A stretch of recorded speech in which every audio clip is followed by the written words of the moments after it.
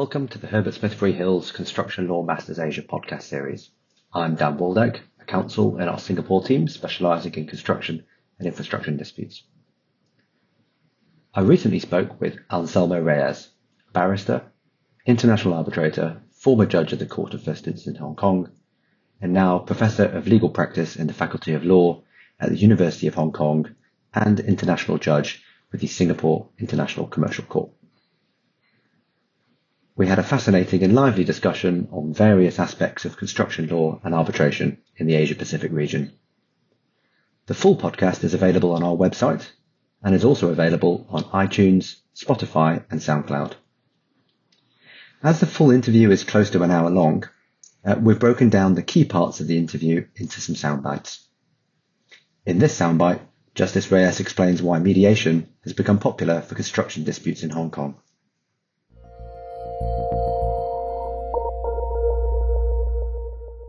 You were the judge in charge of the construction and arbitration list in Hong Kong and has since come on to become an international judge here at Singapore of the Singapore International Commercial Court.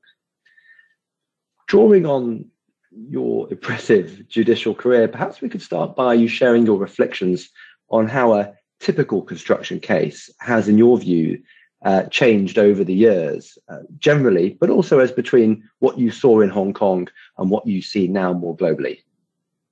I think in terms of Hong Kong construction cases, what has changed over the years is there's been a greater focus on the mediation of cases, so that because mediation tends to be successful in quite a lot of construction cases, in fact, fewer construction cases seem to me, at least as a matter of impression, to be coming to the construction court in Hong Kong nowadays.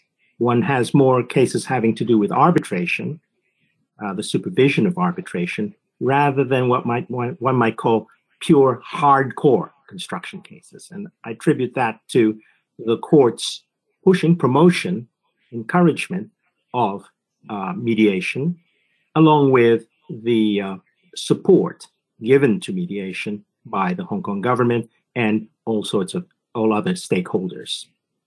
So that I think is the major change. There's been a great emphasis on mediation.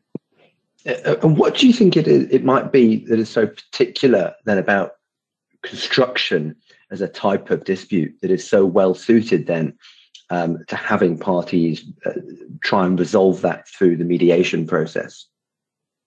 At heart, I think construction cases are a bargaining.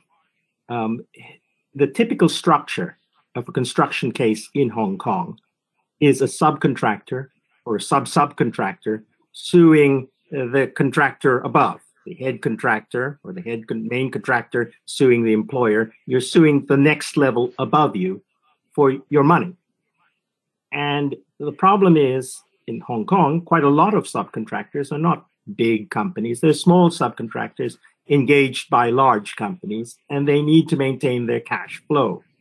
So it's important, from their perspective, to settle or get a deal as quickly as possible in order to get some cash and in order to survive. And the main contractor often, or the head contractors, tend to put pressure on the subcontractors in the form of, well, I'm not going to give you what you want, you have to sue me, and then the case is a protracted case that takes some time. Well, that's not possible. Therefore, it seems to me conducive to mediation, even if the head contractor says, well, I'll see you in court. If they have a weak case, then really in a mediation, that's bound to come out, and the parties are bound to come to some sort of satisfactory compromise. And how do you think that then changes in terms of jurisdictions outside of Hong Kong, perhaps using Singapore as an example, where they have, like the UK, statutory legislation which provides for adjudication to deal with the cash flow issue, the pay now, argue later approach.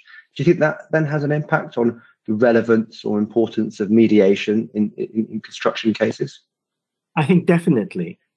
My understanding of the adjudication process in Singapore and the United Kingdom and in a place, say, in other jurisdictions, Malaysia, is that it has been enormously successful in getting cash flow going and getting the project going, while parties may still be in dispute. After the adjudication, after the project is over, it seems that the parties are generally satisfied with the results of the adjudication, and they tend not to arbitrate or litigate the differences thereafter. So that's enormously successful. But in a place like Hong Kong, where the adjudication legislation has been discussed for a long time, nothing has really been done to get it going. So there's a bill, I believe, but that's been around for a long time. And therefore, the structure is a little different in Hong Kong.